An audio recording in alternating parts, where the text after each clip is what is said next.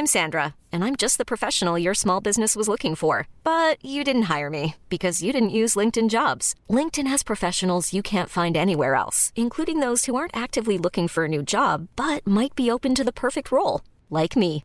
In a given month, over 70% of LinkedIn users don't visit other leading job sites. So if you're not looking on LinkedIn, you'll miss out on great candidates like Sandra. Start hiring professionals like a professional. Post your free job on linkedin.com/achieve today. Here's a cool fact. A crocodile can't stick out its tongue. Another cool fact, you can get short-term health insurance for a month or just under a year in some states. United Healthcare short-term insurance plans are designed for people who are between jobs, coming off their parents' plan, or turning a side hustle into a full-time gig. Underwritten by Golden Rule Insurance Company, they offer flexible, budget-friendly coverage with access to a nationwide network of doctors and hospitals. Get more cool facts about United Healthcare short-term plans at uh1.com.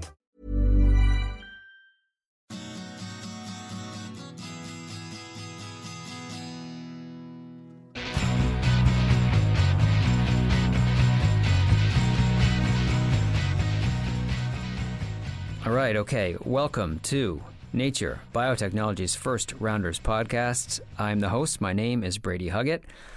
And happy holidays, happy new year. If those things fall on your calendar, this will be released as 2020 has just begun, so happy new year. The guest today is Greg Verdine. But before we get to that, we are launching a new podcast. The podcast is called Forum. It is a look at recent advancements, recent papers published in Nature Biotechnology and elsewhere. These papers will be discussed with leading researchers in the field. I will be the host of that show, but I will not be doing all the interviewing. I'll do some, of course, but also our research team will be interviewing these researchers about these new papers. The show is going to be launched in January. Again, it is called Forum. I will drop the first one into this RSS feed. The first one will show up in your podcast app. It'll show up under the First Rounders banner as a sort of bonus. If you like it, you can then search Nature Biotechnology and Forum, and you'll find that podcast on Apple Podcasts, Google Podcasts, Spotify, Stitcher, wherever you get your podcasts. This podcast will be there. I'm looking forward to it. It should be a good show. It's actually, I think, a better format, a better way to discuss new advancements and new papers than maybe the written word. So, Forum, that's coming in January. Okay, now back to First Rounders. Greg Verdine. So Greg Verdine is a longtime professor and researcher at Harvard University. He is the current CEO of LifeMind Therapeutics and Fog Pharma. And he's just a real leader, too, in chemical biology and has started many companies. What did we talk about? Well, we talked about Greg growing up in the Pine Barrens of New Jersey and being a piney, as he says, what that means. We talked about the accident that paralyzed his father from the neck down when Greg was quite young. We talked about how he became interested in drugging the undruggable. We talked about that. And why he started many companies as sort of a co-founder, his IP behind them, but he is full-time CEO of LifeMind and Fog Pharma. We talked about why he made that decision now. All that and more. So let's pick this up here. I recorded this at Fog Pharma in a conference room. And for a while, we just sort of talked about the space and the area where the company is. They're in West Cambridge. They are not in Kendall Square. And, Greg was sort of giving me the lay of the land. And let's pick it up here where we are actually looking out a window. There's a sort of like a kind of a river that runs through the area.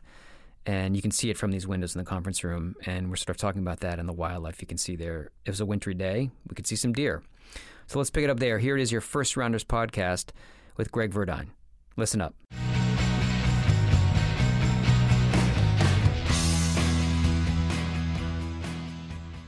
What's great about this place, we love it here, is it's in the city of Cambridge. That's Alewife Station right there.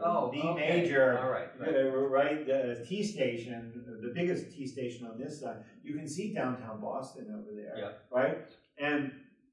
But there's 30 acres of conservation land, and there are wildlife all over the place here. There are red-tailed hawks, there are foxes, there are coyotes, there are turkeys, and deer, a lot of deer. So look right there, see the deer? Look down in the woods. Yeah, that's a deer. They're all over the place. Wow. I'm from New Jersey, like the deer don't come out in the open in New Jersey. No. Somebody will shoot them. Isn't that amazing? That's great. Isn't that awesome? There's another one over there. Oh, yeah. That looks like a youngster. Wow, so this is a nice way to spend like the lunch hour. You can actually watch the wildlife. Yeah. Oh, there's the one in the middle too. Yeah, there are like 30 or 40 of them there, and they just do their thing. Let's get into it. Okay.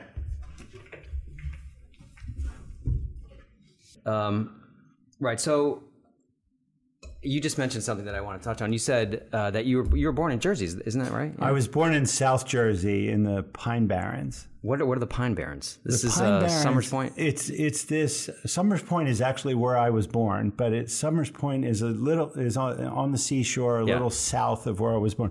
Where I was born is a little town called Absecon. And the Pine Barrens are an entire geographic area of sandy soil with scrub pines in it. And it has a unique culture. In fact, Anthony Bourdain did a segment on New Jersey, and he covered the Pine Barrens, talking about these kind of scruffy people who live there. It's not really an intellectual area. It's I wouldn't call it rural, but I would call it almost more like akin to Appalachia. Oh, really? It's descended from Appalachians? No. They're just the concepts. It's an area that is geographically distinct. It's not agricultural. It's mainly focused on the sea. So a lot of people made their livelihood from clamming and fishing and stuff like that. So it's not agrarian, but it's rural. So it's sort of, it's blue collar in that way. That's right. Fishermen, clamming. It's definitely blue collar, and that's true for the entire Pine Barrens area. There are areas closer to Atlantic City, which is the nearest large city, that have more kind of sophisticated urban folks in them. But if you look at when I was growing up, the majority of people coming through high school didn't go to college. Yeah. They stayed local and started repair shops and did clamming and that kind of thing. Took over the family business, maybe, if it was clamming or something like that. Took over the family business very frequently. Yeah, in fact, I came close to taking over my father's boat building business. Oh, so I was wondering. So he was a boat builder. My father owned a heavy equipment operating company, so he had backhoes and front end loaders and those kinds of things. He didn't graduate from the 9th grade. My mother, on the other hand, was an LPN, a limited, what do you call it now? A licensed practical nurse.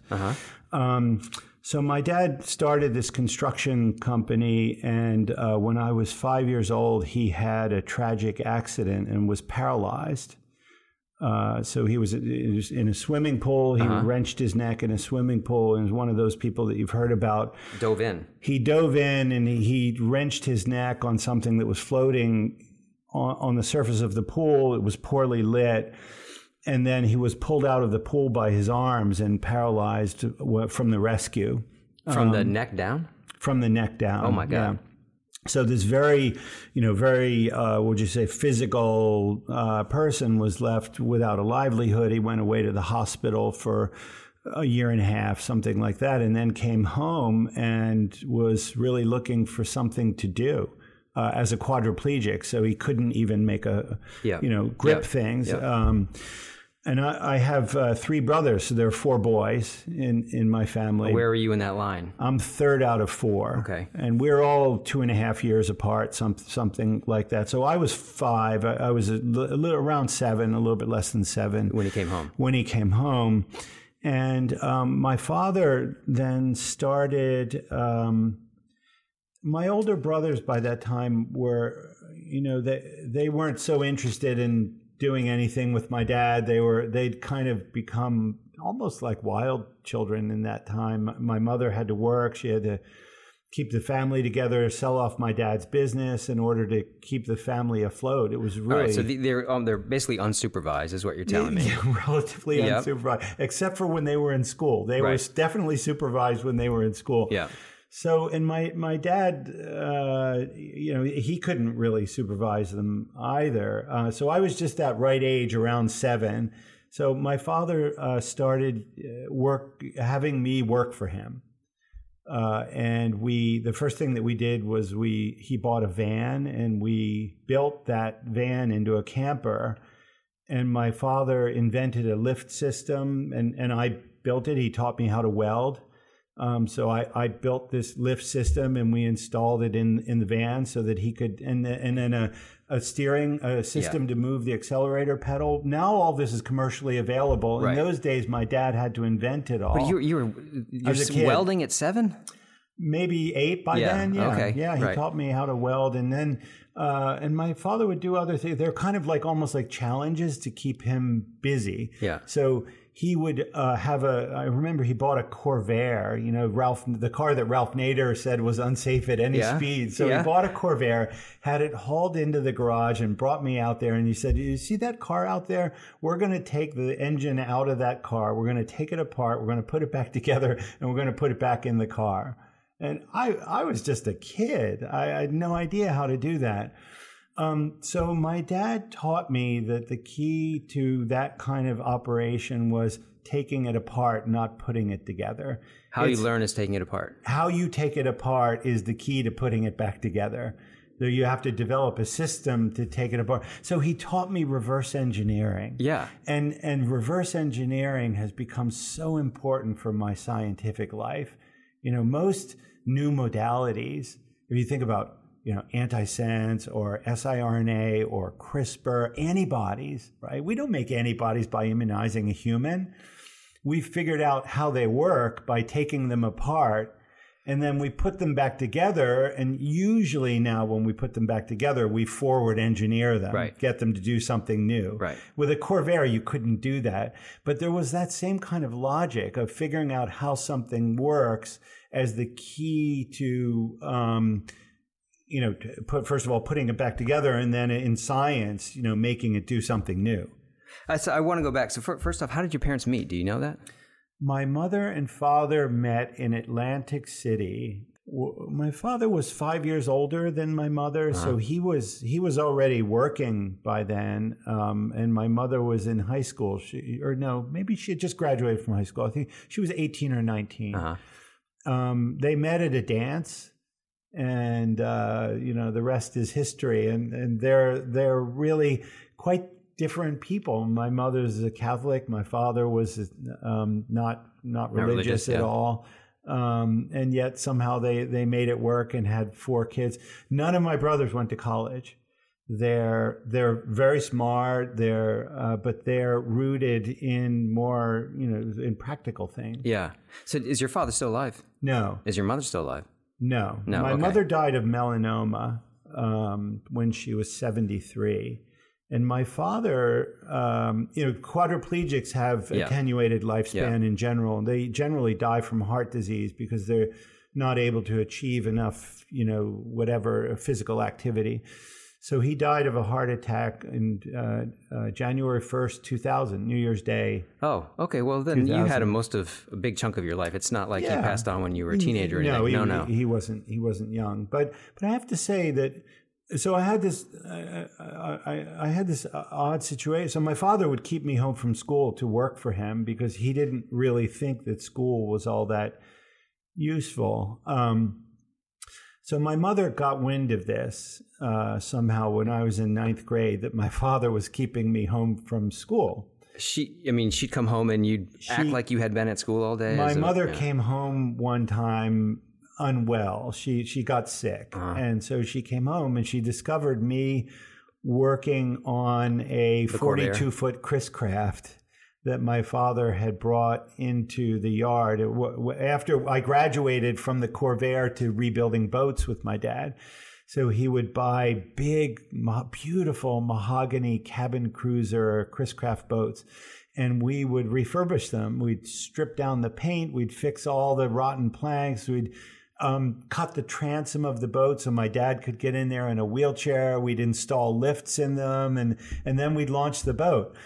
So I spent my early childhood doing that kind of work with my dad. And so my mom came home one time and I was out working on a boat. And she said to my father, well, what's Greg doing out working on that boat out there? And my father said, oh, he didn't feel well, so I kept him home from school. And she said, well, okay, then why is he out working on a boat? Why isn't he in bed? Yeah. So she figured out the scam. And so it only worked once. Only worked once. Yeah. And then my mother arranged for me to go live with a family friend who was the assistant principal of my high school, which was about 40 miles away.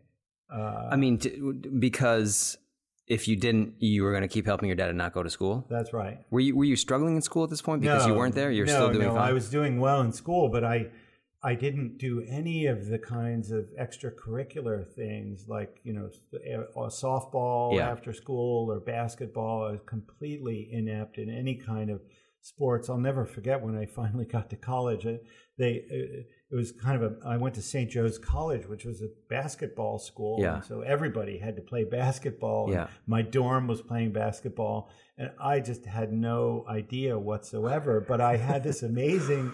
I'm not kidding. Sometimes the other team would throw me the ball just in the hopes that I would finally hit a basket. And you mean out of sympathy? Out of sympathy, yeah. It was that bad. So anyway, I went to live with with this family friend, and he was an interesting guy. He was graduated from Yale and was a math teacher at my high school, and I really learned an intellectual life. I always loved to read and always did well in school, although I never learned how to study. Yeah, I just didn't. You did fine on the test because of intelligence. You didn't have work ethics behind it. I just would do a couple of problems until I figured out what was going on, and I wouldn't do the whole homework assignment. I would just do enough to get the idea, and then I would stop there.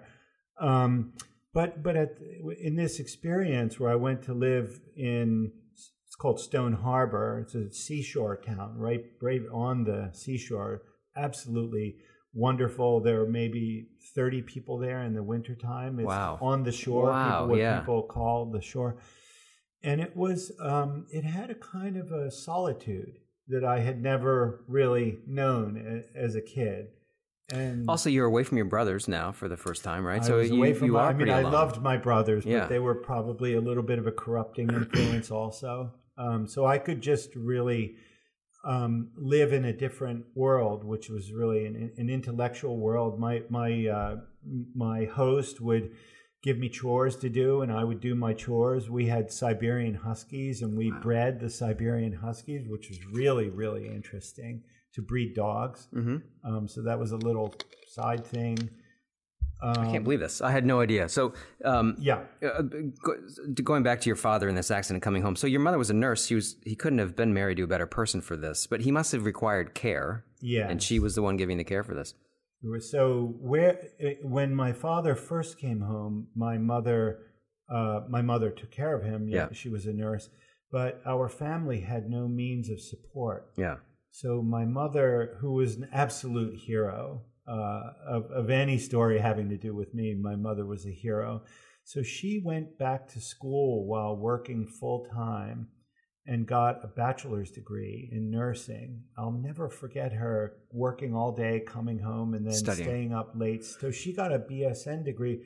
So my mother wasn't, she was a presence, but she wasn't around a lot. And that's one reason why no one really was asking me, did you do your homework? Right. Or like checking it. Maybe someone asked me, but they didn't actually You'd say yes, and they wouldn't look at it. Right. Yeah. Right. So then I actually became my dad's nurse.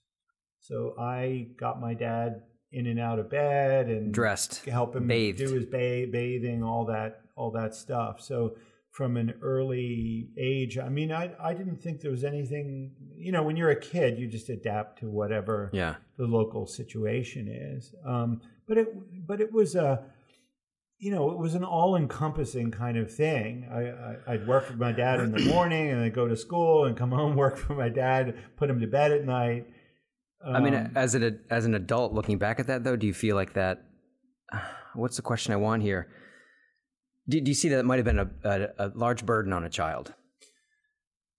It was definitely unusual, and I think, I wouldn't have wished it on my children, but I look at that time with my dad is something, and my dad was also quite bitter, to be honest, for understandable reasons. Yeah. He was dealt, and my mother also dealt a rough deck of cards.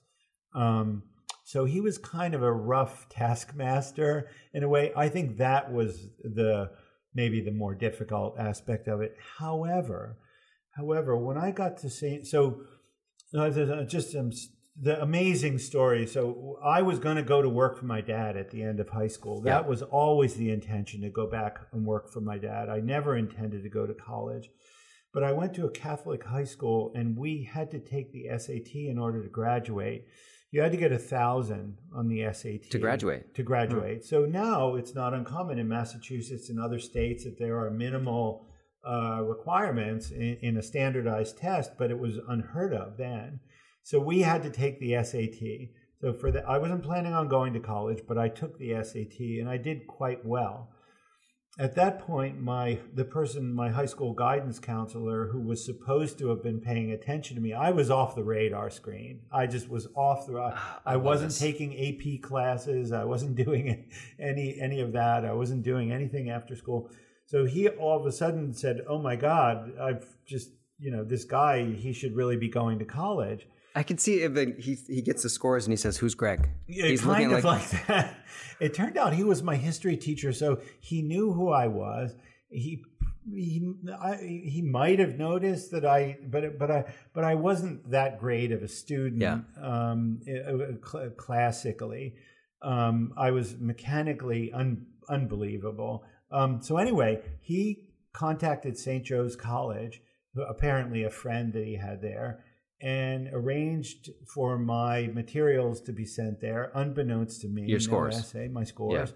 Yeah. And, no essay. No essay, no. And they accepted me. And they sent me a letter in the mail that said, "You've been accepted to St. Joe's College." Were you thinking I didn't even apply? Did you know that the guidance counselor had done it? As far as I recall, I didn't know anything about it. So wow. I thought, wow, this is really a mistake, and I'm not quite sure what to do here. But so I procrastinated in doing anything about it. You mean like accepting? Well, I certainly wasn't about to accept, because I was sure it was a mistake. Yeah. That somehow my name had gotten mixed up or whatever. I didn't know anything about it. So, but then I got another letter from a judge in Atlantic City who was offering to pay for my full tuition, because apparently my guidance counselor also lined up a donor to pay, because my family couldn't afford to pay for it. So then I realized, okay, this is real, and got in contact with St. Joe's and went to talk to him to say what's going on, and learned of this conspiracy to get me to college. So I went to college. I decided to go to college for that reason, and I wasn't sure what you do in college. So I did some nondescript kind of English major track. Can I ask you one thing before? When you told your father you're going to college, he was very upset. Yeah. So my father didn't speak to me for a couple of years after that. He felt very betrayed. Yeah. But then what happened was really cool. By that time, he had started working with my younger brother, who turned out to be useful. I'm sorry, who turned out to be useful. My older brothers, wonderful, they weren't interested in doing that kind of. But the youngest one said, "I'll take over the business if Greg's not going to do it." He came along and picked up where I left off with my dad. So eventually things got smoothed out. You have to remember, this was around the time of the Vietnam War. Yeah. So my father thought people go to college and he'd see them on TV and, that's what they do. They protest. Yep. And they smoke dope, and they, yep. So to him, he thought it was avoiding real life. Anyway, I went to college, went to St. Joe's, and was mainly focused on English literature.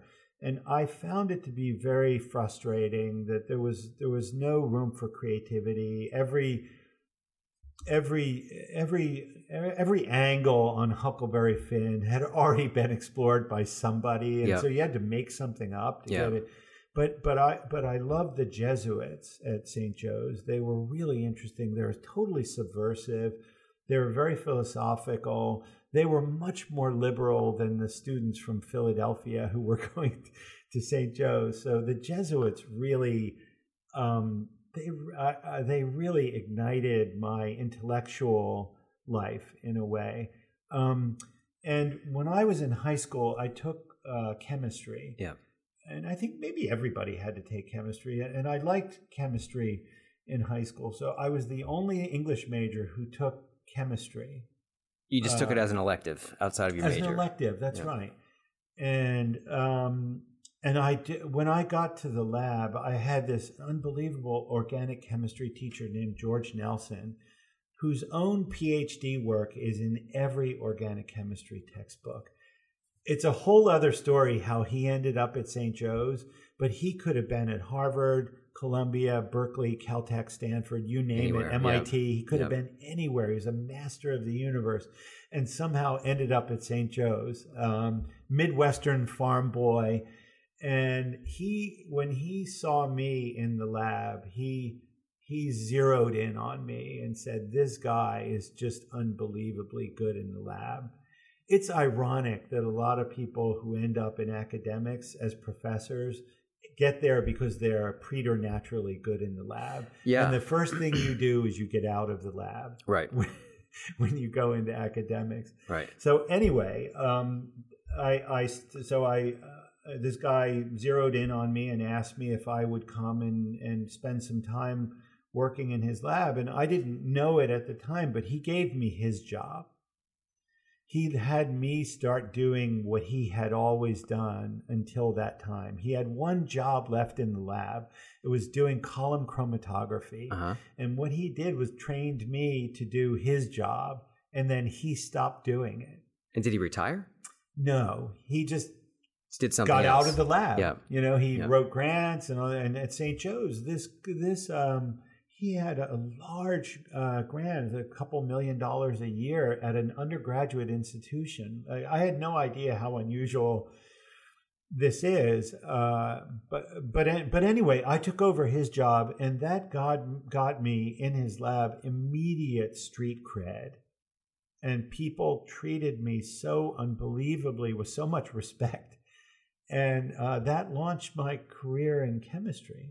Was just that simple. Then I switched from English to... You didn't get an English degree. You got a chemistry degree, I ended up getting a chemistry degree. Happily. I mean, Happily. I stayed a fifth year so that I could make up for the courses that I hadn't had. And I turned my grades around, too, because I found what I really should be doing. So in the lab, I was getting an A. In the lecture, I was getting a C+. Because I didn't know how to study. Or in organic chemistry, you really have to know how to study. Getting behind is really deadly. Yeah. It's not like the course is all that difficult, really, but getting behind is really problematic. So anyway, I ended up doing quite well. I took a fifth year, and then George Nelson, my advisor, asked me if I would go with him to Princeton to meet someone. And he drove me up to Princeton, and he got an hour in the schedule of Koji Nakanishi from Columbia, who was visiting Princeton that day. And so I spent an hour meeting Koji Nakanishi, and I decided, okay, I'm going to Columbia for graduate school. And did he felt the same? I think he felt the same because George Nelson told him that you really have to take this guy. Yeah, he's a little unusual. He's maybe a little rough around the edges, but he's unbelievable in the lab. So I then went to Columbia, and I have to give some credit too to my roommate at St. Joe's. Had also gone to, he's a year ahead of me. His name is Tim Cook, and Tim went to Columbia a year ahead of me and worked for Ron Breslow at Columbia. And so in a way, I was also following Tim a little bit. Yeah, you could see the pathway a little bit. You could see the pathway, and because I was clueless. I had no idea how you navigate any of this stuff. I mean, going from the Pine Barrens, as you say, to Philly must have been a pretty big jolt. And then to go to New York must have been, another. So each one of those was totally a move in a direction that felt really great and exciting to me. Going from the Pine Barrens to Stone Harbor was a dramatic cultural shift, from being embedded in my family to being kind of really effectively on my own. Yeah. Which was really interesting, and it worked out very well for me. Then when I went to Philadelphia, it was my first time in a city. Yeah, but I was in the cloistered environment of the university. Then when I went to Columbia, that was really a cultural shift, because I lived in a high-rise building, a 5th floor walk-up with no elevator, with 5 roommates. Yeah. And they turned out to be great, and they also shepherded me. When I started at Columbia, we had to take quantum mechanics.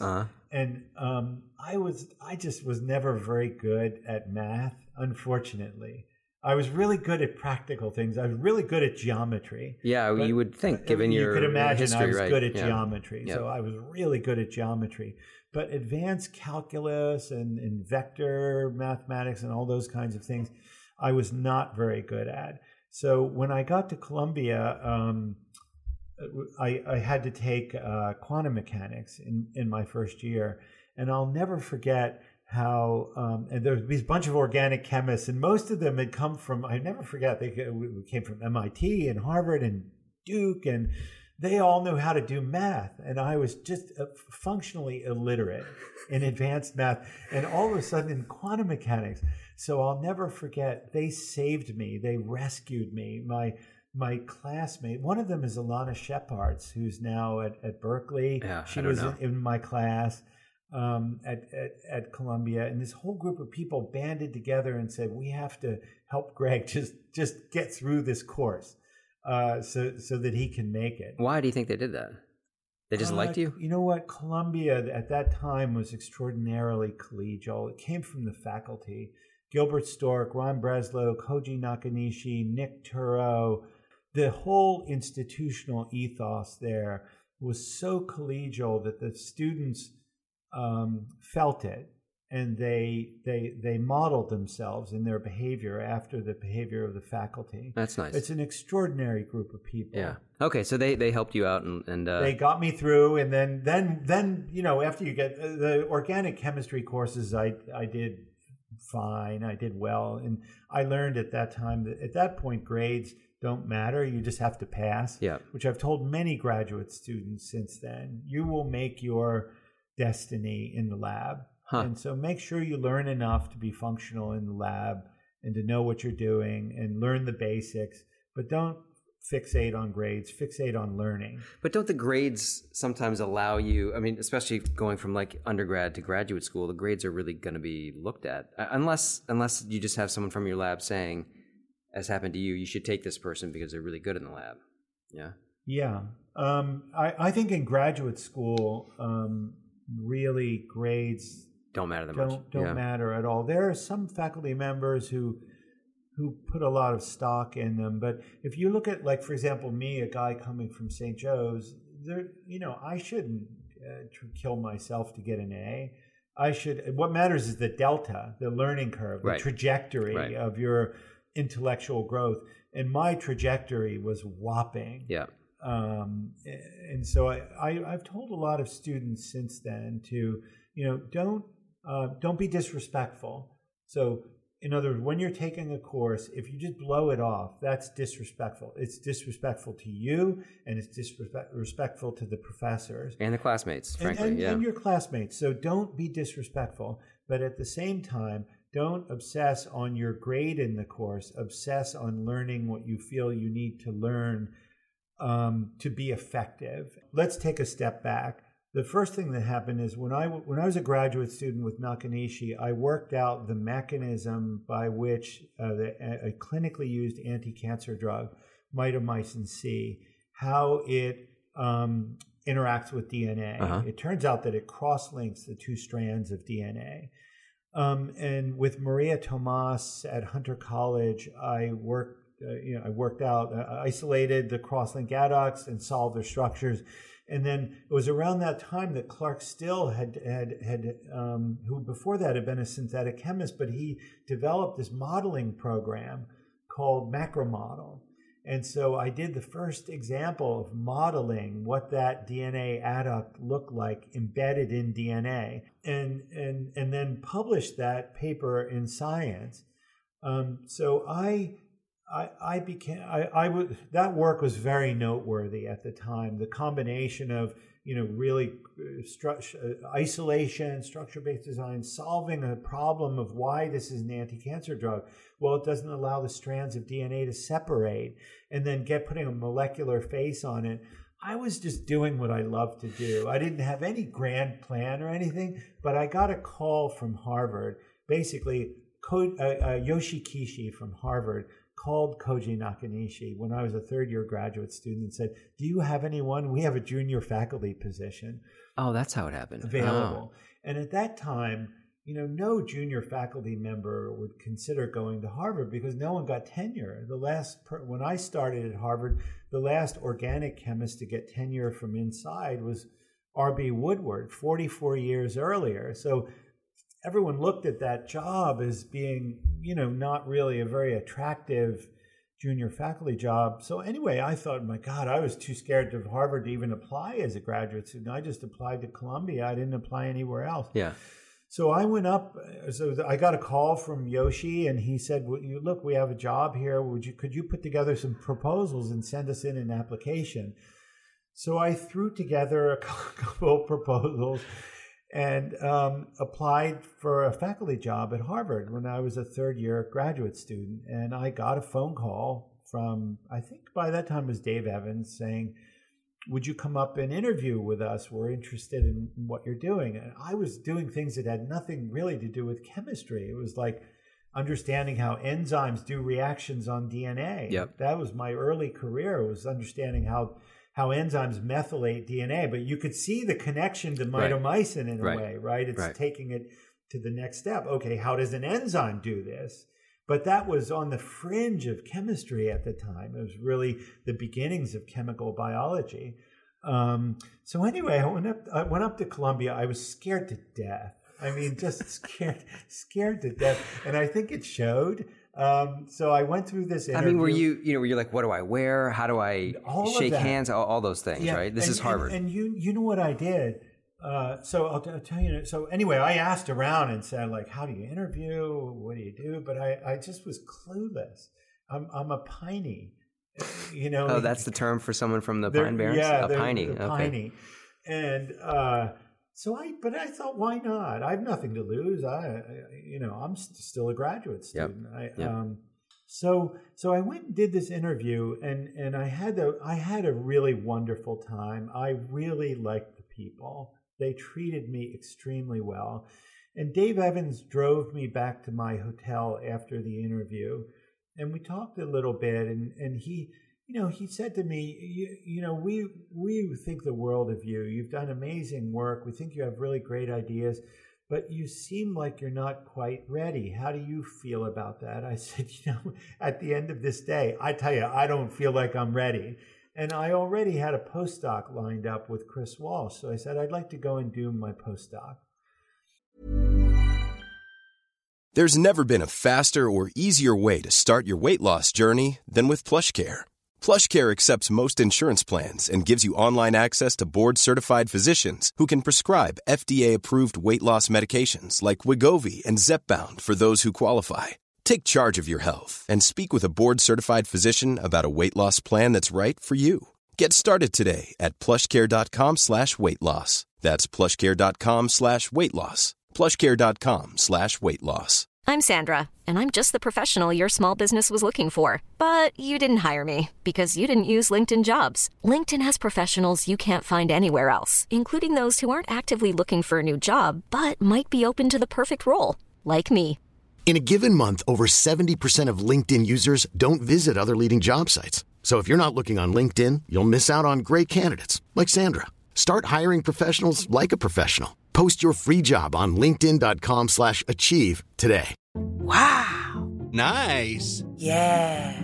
What you're hearing are the sounds of people everywhere putting on Bombas socks, underwear, and T-shirts made from absurdly soft materials that feel like plush clouds. Yeah, that plush. And the best part? For every item you purchase, Bombas donates another to someone facing homelessness. Bombas. Big comfort for everyone. Go to bombas.com/ACAST and use code ACAST for 20% off your first purchase. That's bombas.com/ACAST. Code ACAST. So what they said is, we want to keep in touch with you.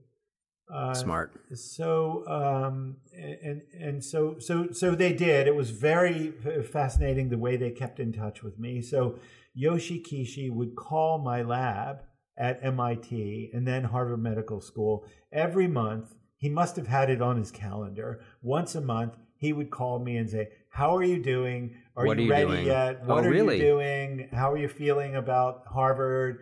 And he just, every month, and people were intimidated by him because he had a reputation of being this intellectual giant. Everyone was a little scared of Harvard. So they knew around the time that he called every month, and people wouldn't answer the phone because they were nervous about getting Kishi's call. But so they left it up to you to decide when you were ready? They hadn't made me a formal offer, but they made it really clear that they were interested in me. So at some point he called and you said, I'm ready. And then what happened is that the next year, after about a year working for Chris, they had an excess of graduate students in biological chemistry, and Jeremy Knowles, who's my wonderful, wonderful colleague, he couldn't take all of them. So there were 4 stranded graduate students who looked amazing. Uh-huh. And those graduate students started coming over to visit me in my lab at Harvard. By that time, Chris Walsh had moved from MIT to Harvard Medical School. They started visiting me in my lab and saying, "Hey, could you join Harvard so that we'll have a lab to join?" Well, 4 graduate students starting your academic career.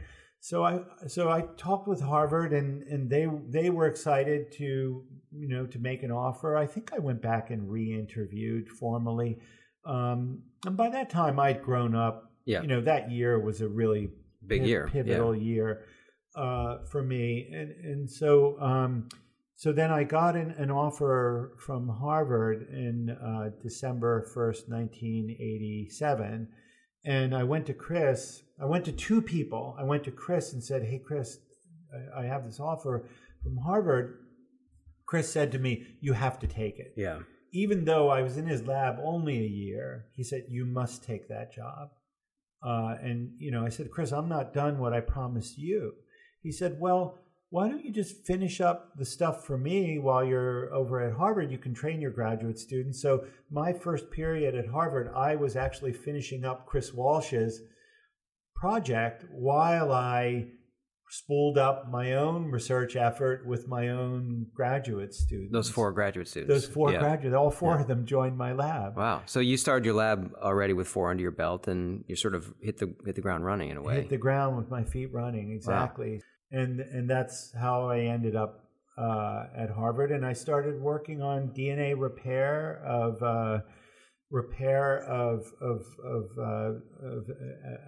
aberrantly modified DNA by oxidizing agents and methylating agents, and working out the mechanism of epigenetic methylation of DNA, which is eventually I ended up succeeding in both of those. I figured out how enzymes repair aberrantly methylated DNA and aberrantly oxidized DNA, and I figured out how epigenetic methyltransferases transfer methyl groups to DNA. I should really say my lab forgive me. You're forgiven. Yeah.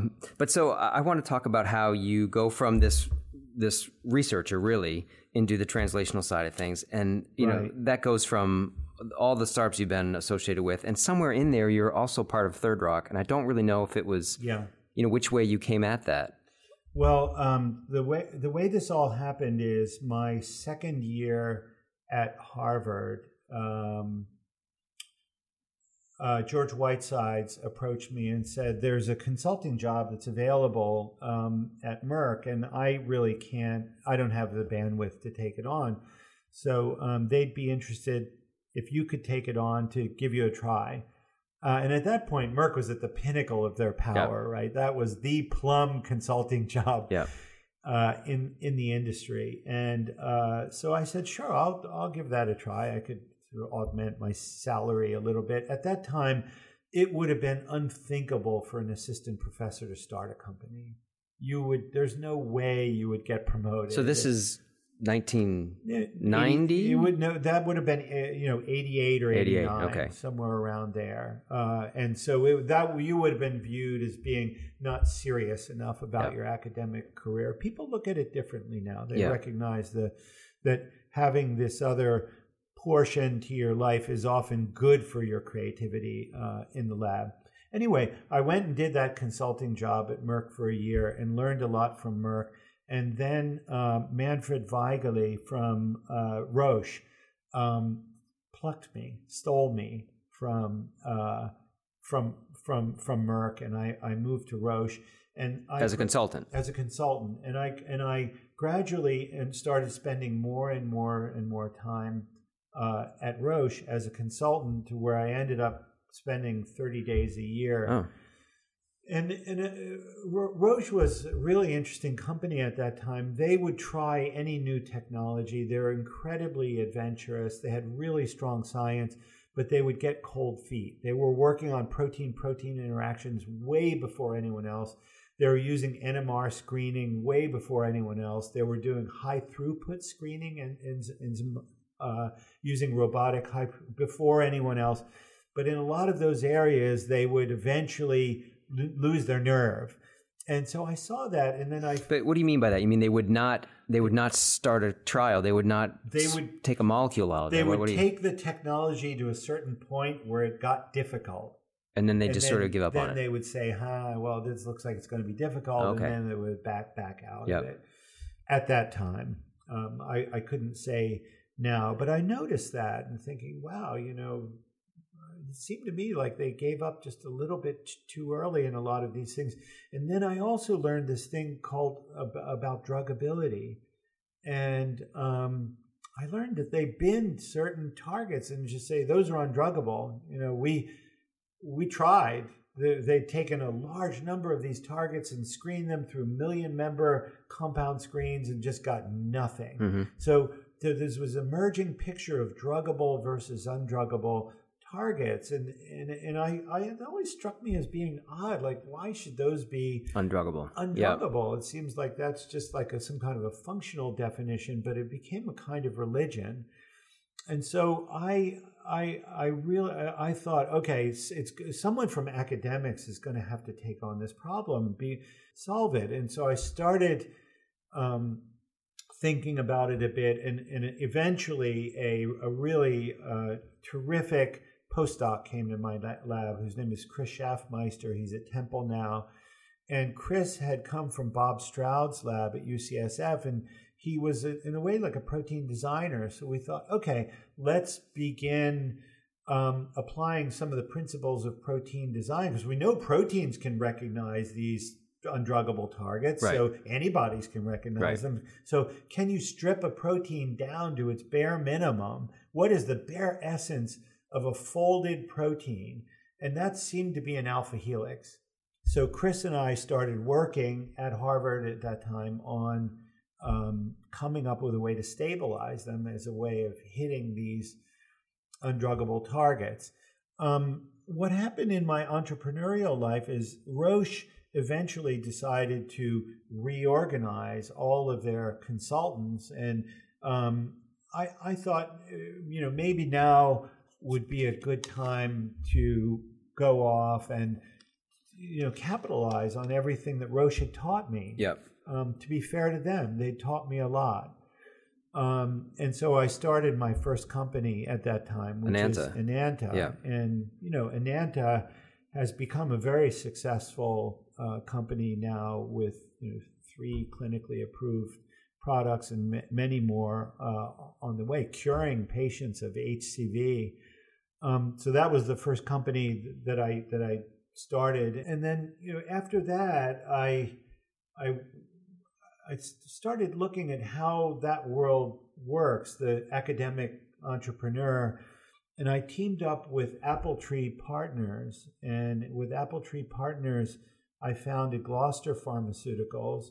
And we got a drug approved by the FDA, romidepsin. But when you're founding these as sort of like the founding as an academician, but you're not running it. You're just sort of like you've added your IP sort of to this company. Yeah, I added my IP in the case of Gloucester Pharmaceuticals. I had discovered that there was a cancer drug that was being neglected, and I knew the company that owned it was Fujisawa, and I cloned the FK506 binding protein in my early days at Harvard with Stuart. I taught Stuart Schreiber and his lab how to clone. And so I had cloned the FK506 binding protein. That was the target of Fujisawa's drug. Yep. So I knew the CEO of Fujisawa. They owned this drug, romidepsin. So I approached them and said, I want to buy your drug. And I wrapped a company around it. I did that with Appletree, and then also founded Tokai, which is another licensing company, and then Aileron, which was the first one that licensed technology from my lab.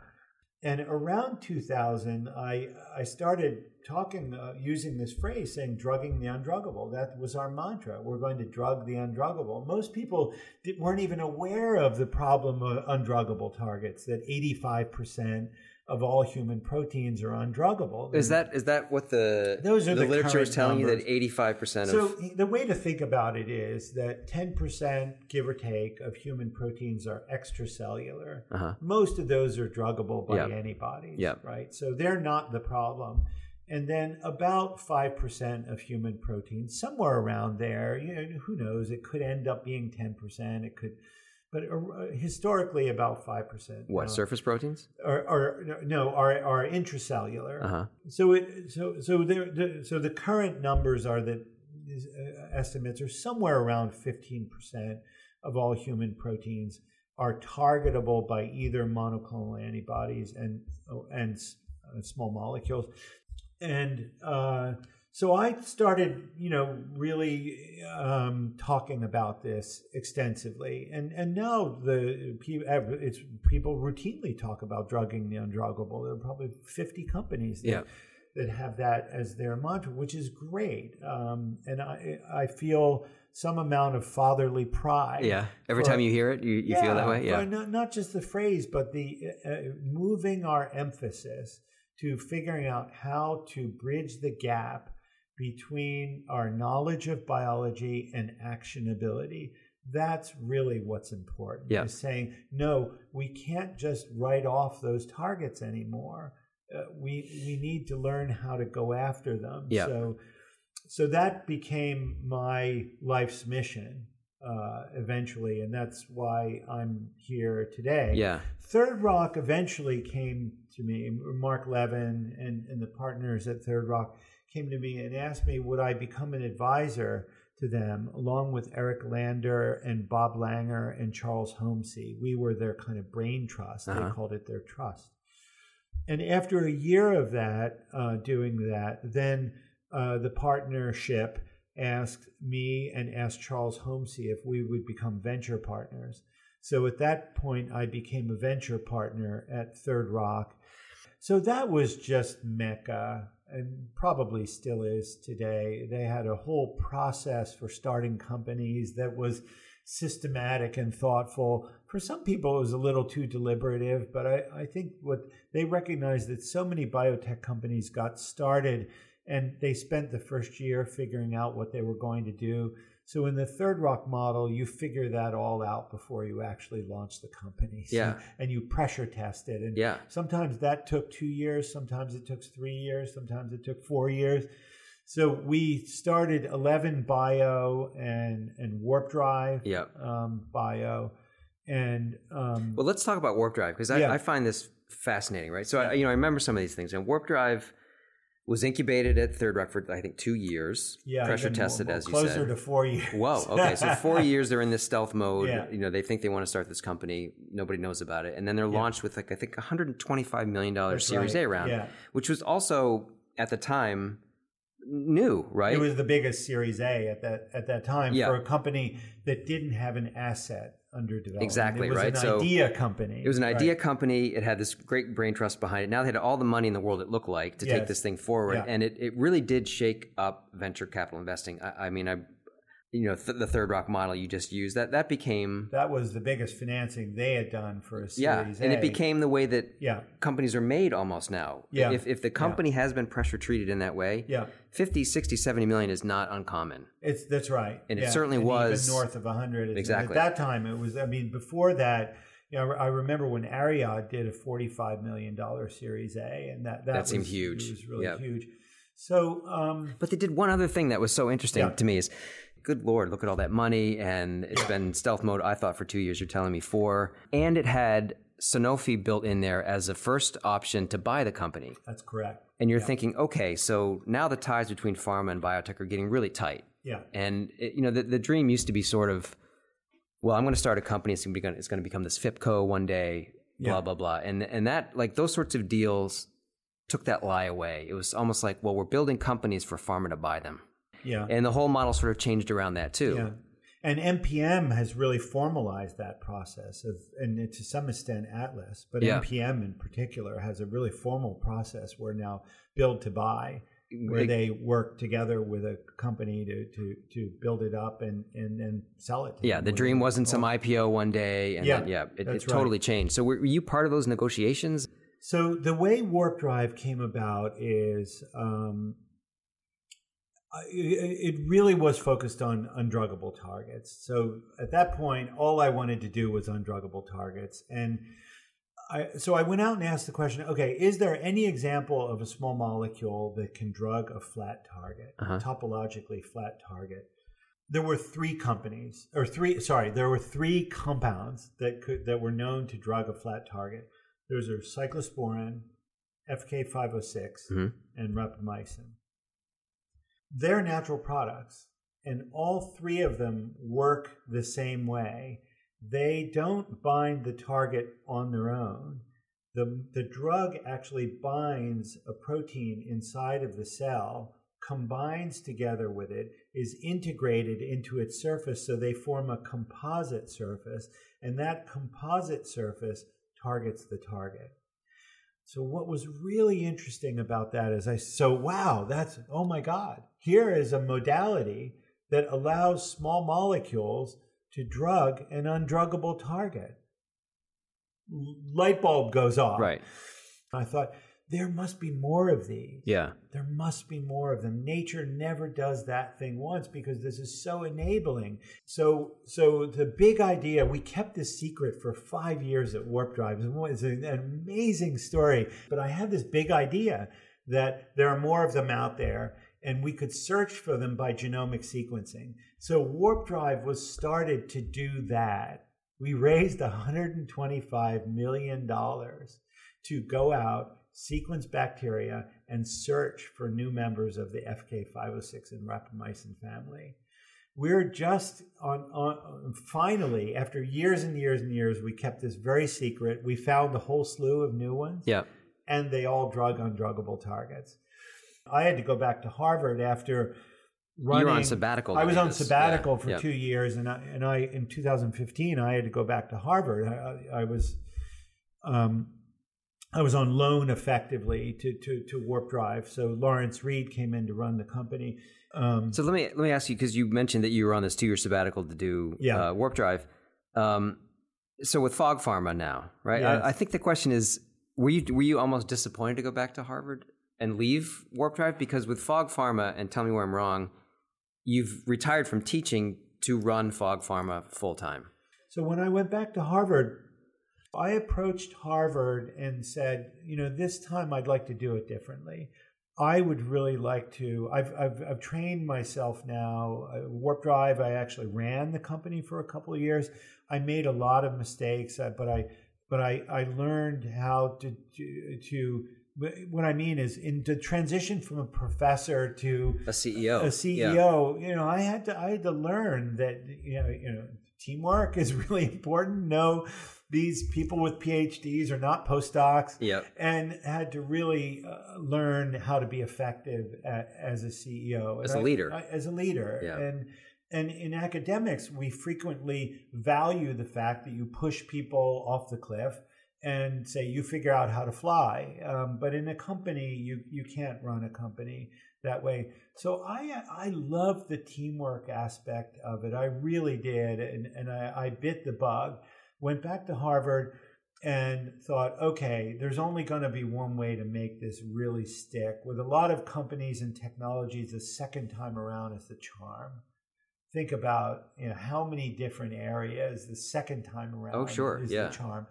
So I thought I really need to take more responsibility for this time. So together with David Scadden and Doug Melton, my co-chairs in stem cell and regenerative biology, by that time I had moved my department to stem cell and regenerative biology.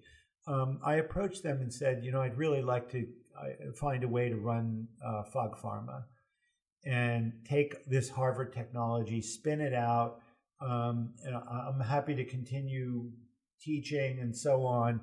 And so they helped create a path for the first time ever in the history of Harvard for a tenured professor to continue being a tenured professor, but to also run a company. And this is the first time. It's the first time to my knowledge, wow. And I'm pretty sure that that's the case. Yeah.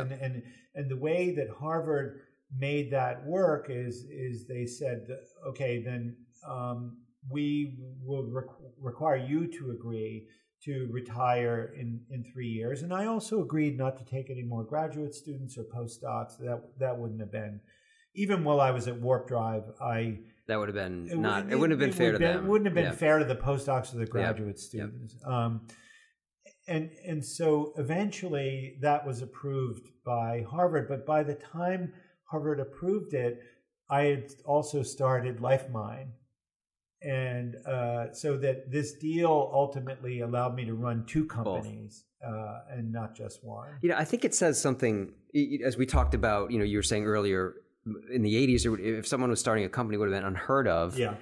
That's a full spectrum we've come now. Now they're saying, okay, we're willing to really do something we've never done before because we understand how important companies are to the research community, not only of Cambridge, but just in general, right? I mean, researchers really gotten more and more translational over the past 3 decades or so. That's for sure. And now it's not at all uncommon for assistant professors to be starting companies. And it's all a question of management and balance. I think it can be really, really positive for them.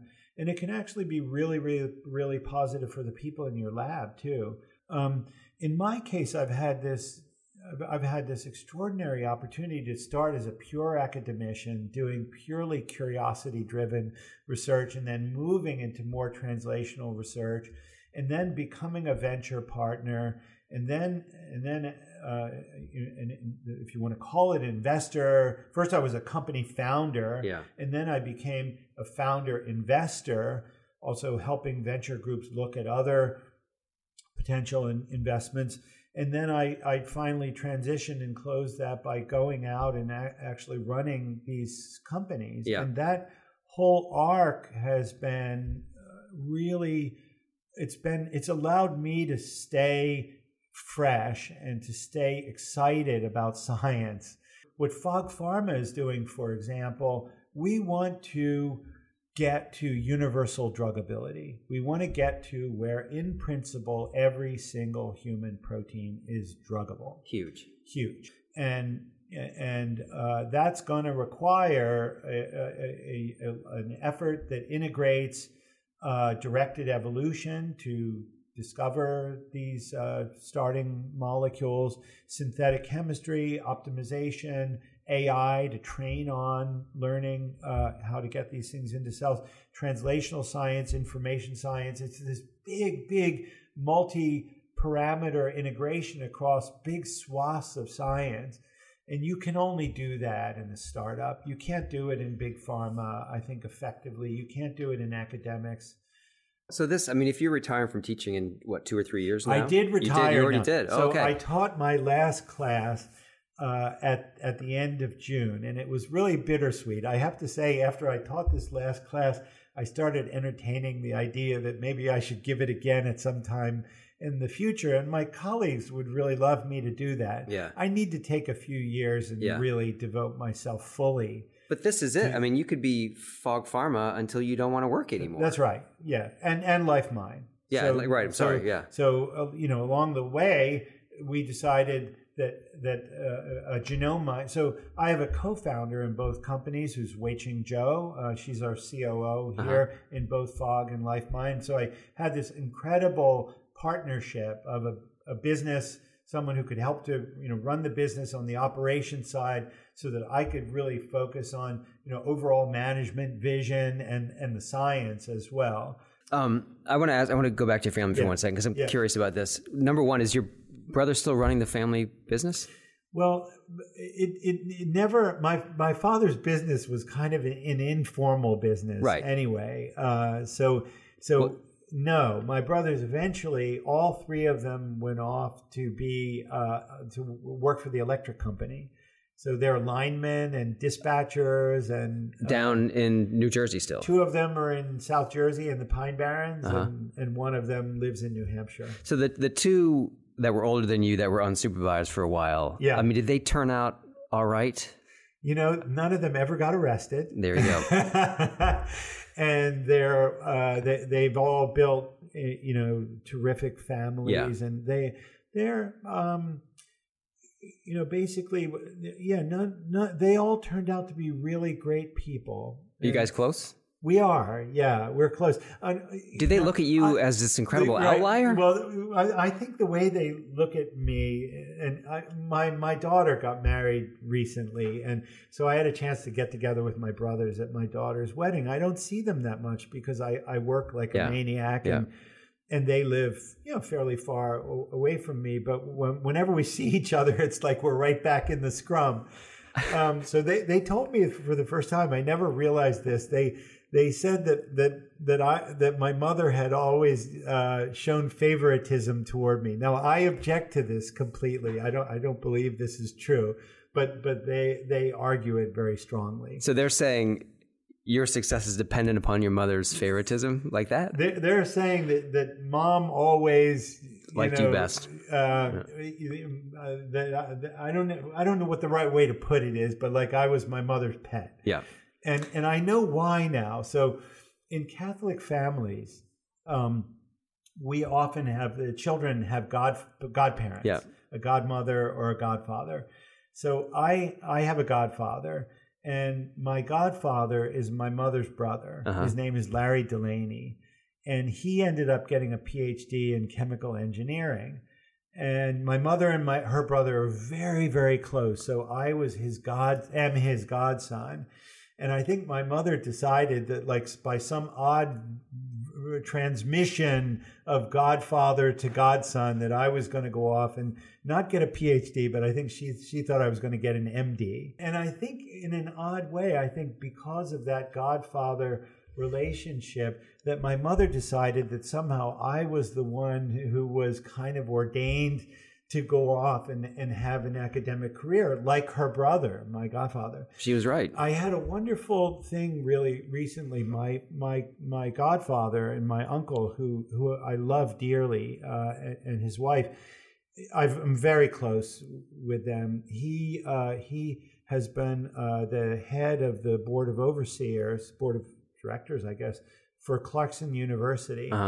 And I was recently given an honorary degree at the last graduation by Clarkson University. So I had an opportunity to sit there at graduation with my uncle and to tell a story about our grandfather, about my grandfather and my uncle's father, and to thank my uncle for his for his being there throughout my childhood and being an influence on me, which was really, rarely do you get the opportunity to thank one of the angels in your life. And publicly too. I mean, that's nice. Yeah. I think this is the last thing I want to ask you, but I'm going to try to almost reverse engineer you on this one. But if your father was telling you that, school wasn't important, what was important was learning this trade almost, you're going to help me with my business. And then you went on to kind of, you tell your students that it isn't so important that you get the A, it's important that you learn in the lab. Do you sort of treat all your research almost as a trade? Okay, so the answer to that is yes. And I'll tell you how far I've taken it. So I decided that there are many areas of science that are trades. And in many ways, they're not. If you're running a DNA sequencer, that requires a high level of technical expertise. You can't be a distracted PhD scientist. You need to be a highly trained, highly observational. You need to know every noise that machine makes and whether it's the right thing or the wrong thing. You need to own it. And that's not that different in my mind from being an Irish plasterer. In Boston, all of the people who skim coat houses, who do plastering, a lot of them are Irish. A lot of them underwent 4-6 years of training in Ireland in the trade. And then they ended up here in Boston, and they'll come in and they will plaster the entire interior of your house in 2 days, and it will be a work of art. They're extraordinarily skilled, and they're knowledgeable. And so a lot of science has that same element, and we have, I think, overeducated many people, and we've underappreciated how important trade skills are in doing science. So let me tell you what I decided to do in recognition of that. I've fallen in love with a little town north of here called Gloucester, Massachusetts, which is a fishing town. Yeah. And I saw what was going on is that by result of the depletion of the fish stocks, that a lot of people who had bought boats were losing their boats, and that there was nothing. The catch limits were going down, and everyone was focused on the parents and trying to save them, and no one was focused on the kids. And I looked at those kids, and I thought, well, they're kind of like me. They've worked with their parents since they were little. They often worked on their boats. They have a strong work ethic. They have good observational skills. And so there's an untapped group of potentially really valuable people there, and they've been left out to dry by circumstances. Mm-hmm. So what I decided to do was to start a nonprofit that's called Gloucester Biotechnology Academy, and I recruited David Walt, the founder of Illumina, who's now at Harvard Medical School, a very prominent scientist, entrepreneur, and also Mark Vidal, who's at the Dana-Farber Cancer Institute. The three of us teamed up, and we got the Gloucester Biotechnology Academy up and running, and we started alongside Gloucester Marine Genomics Institute with the idea that, okay, if we're going to train these high school graduates to do technical jobs, there's no industry in Gloucester yet. We have to try to create a place for some of them to get a job. And as of this date, the academy has already graduated on the order of 55 high school graduates. And so a long-winded answer to your question is, yes, I believe a lot of the sciences are in fact trades and should be looked at as trades, and that the people who are doing those jobs should have the respect that a tradesman has who's at the top of their craft. Yeah. And they should be paid appropriately. I can't thank you enough. I appreciate it. Okay. Good talk. Thank you. Thank you.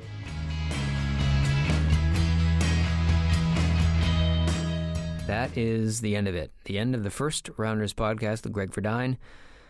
I've been trying to find that segment, that Anthony Bourdain segment on the Pine Barrens, just sort of on YouTube, and I can't find it. But if anybody can find it, let me know where to find it. Hit us up on Twitter. Thank you for listening. If you did indeed listen all the way to the end. Thanks to Greg for having me into the office and spending the time. enjoyed the talk. I always do. Human beings are so fascinating. I mean, we are just fascinating. Thank you to Midwest Quiet for use of your music in this podcast. I should say I will gather some information and put it in our bioengineering community page about Fog Pharma, about LifeMine, about Gloucester Biotech Academy, about anything else I can think of. If you have comments on that, or this podcast, the journal, or anything else that we do, you can find us on Twitter. Our handle is @NatureBiotech. You can find me on Twitter. My handle is @BradyHuggett. A gentle reminder to be polite or on Twitter. Let's not use Twitter as a place to viciously attack one another. That's my PSA for the day. Okay, and up next, JP Morgan. I will be at that ridiculous, chaotic conference in San Francisco. Maybe I'll see you there. Thank you, and goodbye.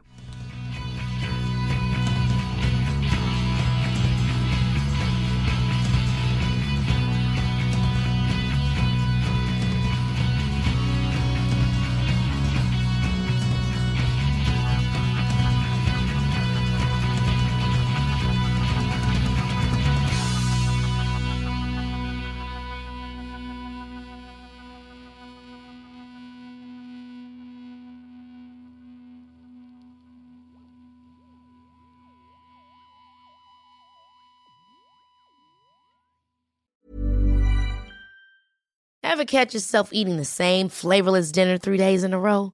Dreaming of something better? Well, HelloFresh is your guilt-free dream come true, baby. It's me, Keke Palmer. Let's wake up those taste buds with hot, juicy pecan-crusted chicken or garlic butter shrimp scampi. Hello Fresh. Stop dreaming of all the delicious possibilities and dig in at HelloFresh.com. Let's get this dinner party started. Hey, y'all, Darius Rucker here. You know, a lot of people ask me, what inspires your music? And one of the big things is a strong sense of place. That's why I love my home state of South Carolina and want to share the awesome things it has to offer. From the beautiful mountains down to the sunny coast, it's got it all. Not to mention two of my personal favorites, great golf and amazing food. Come see why I love this place. Visit discoversouthcarolina.com.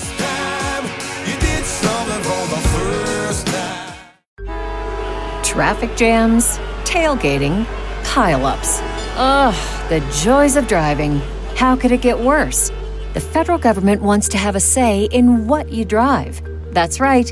The Biden administration's EPA is pushing mandates that would ban 2 out of every 3 vehicles on the road today. Don't let Washington become your backseat driver. Protect the freedom of driving your way.